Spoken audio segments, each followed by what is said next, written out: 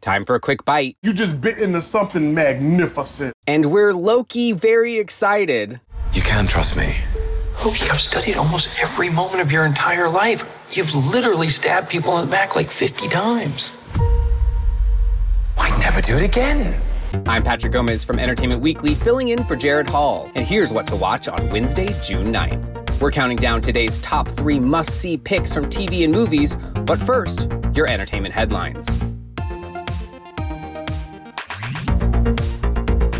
It's official, Chris Harrison is no longer a citizen of Bachelor Nation. After 19 years, the host released a statement Tuesday confirming he has left his popular ABC reality shows. Quote, "I've had a truly incredible run as host of the Bachelor franchise, and now I'm excited to start a new chapter." Harrison's departure comes after he faced criticism for defending a Bachelor contestant who ultimately called her own actions, quote, "racist and offensive."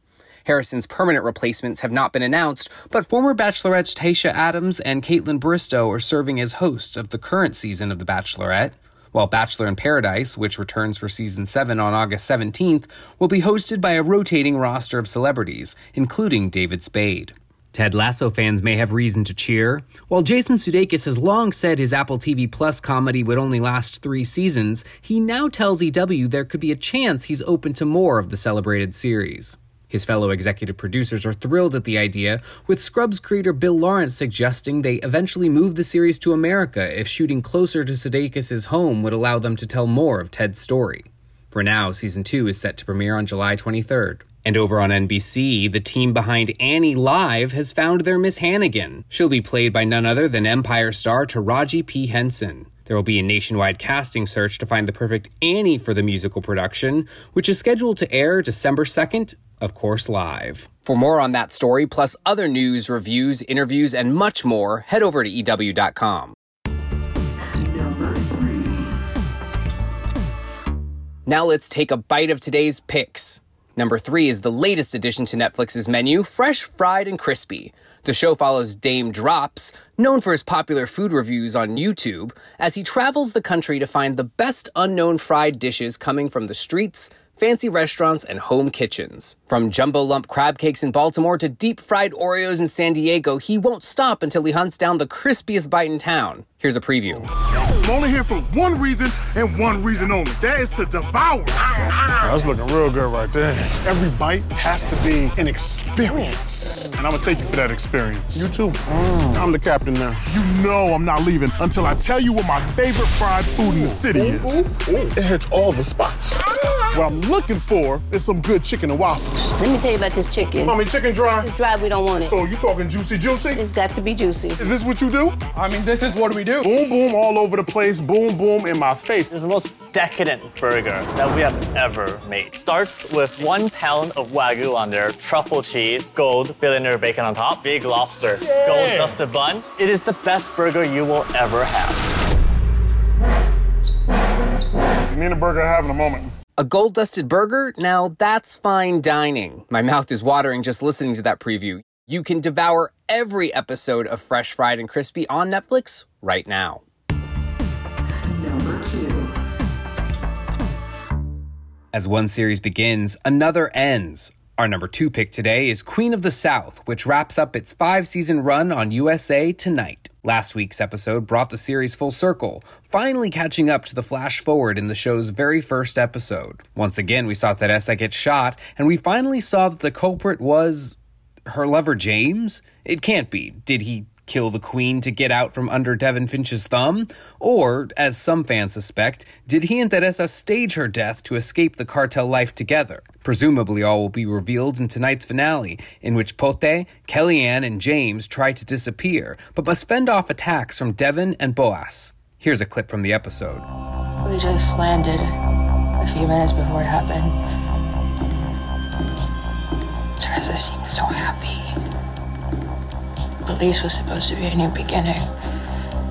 The last thing she said before she went upstairs is, "Today's the first day of the rest of our lives."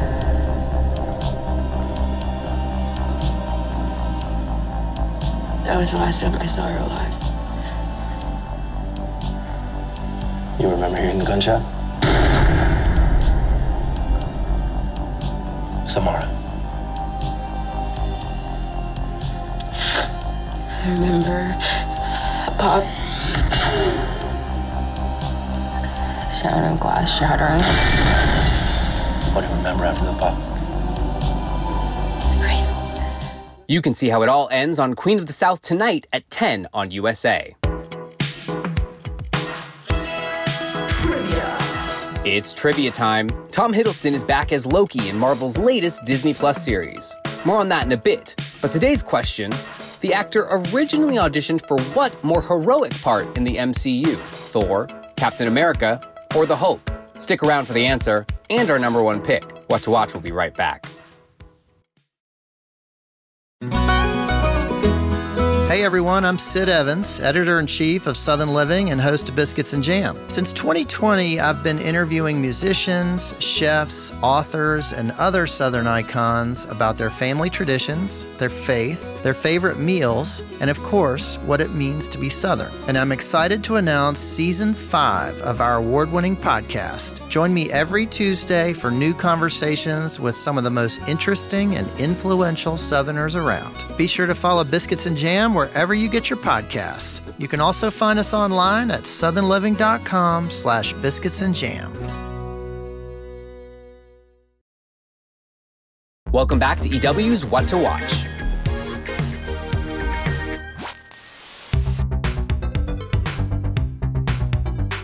Before we get to our number one pick, we're continuing EW's celebration of Pride Month with another recommendation for an underrated LGBTQ show. Here's Robbie Couch, author of, in his own words, the very gay young adult book, The Blue Skies. Here's his pick. In terms of a movie or TV series that I feel is underrated, I would have to go with Special on Netflix starring Ryan O'Connell. So Ryan O'Connell's character is gay and has cerebral palsy, and it's like this super fun, like laugh out loud hilarious, really lighthearted, accessible comedy series that also features someone who is marginalized and really shows a story that hasn't been told on television before. And I feel like it's low-key groundbreaking. And there was certainly buzz around it, and I know it got some attention, but I'm like, this show is amazing, y'all. And so I definitely want more people to watch Special on Netflix. It's so good, it's heartwarming, and it's a really great story.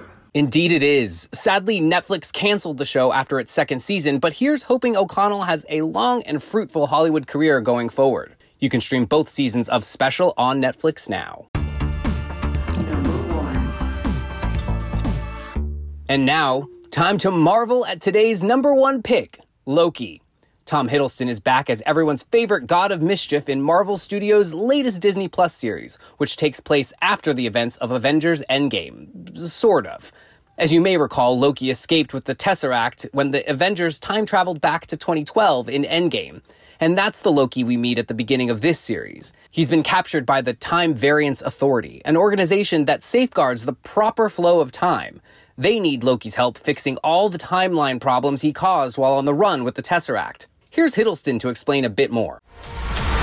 I suppose Loki picking up the Tesseract in Endgame might have caused some concern. It is very exciting.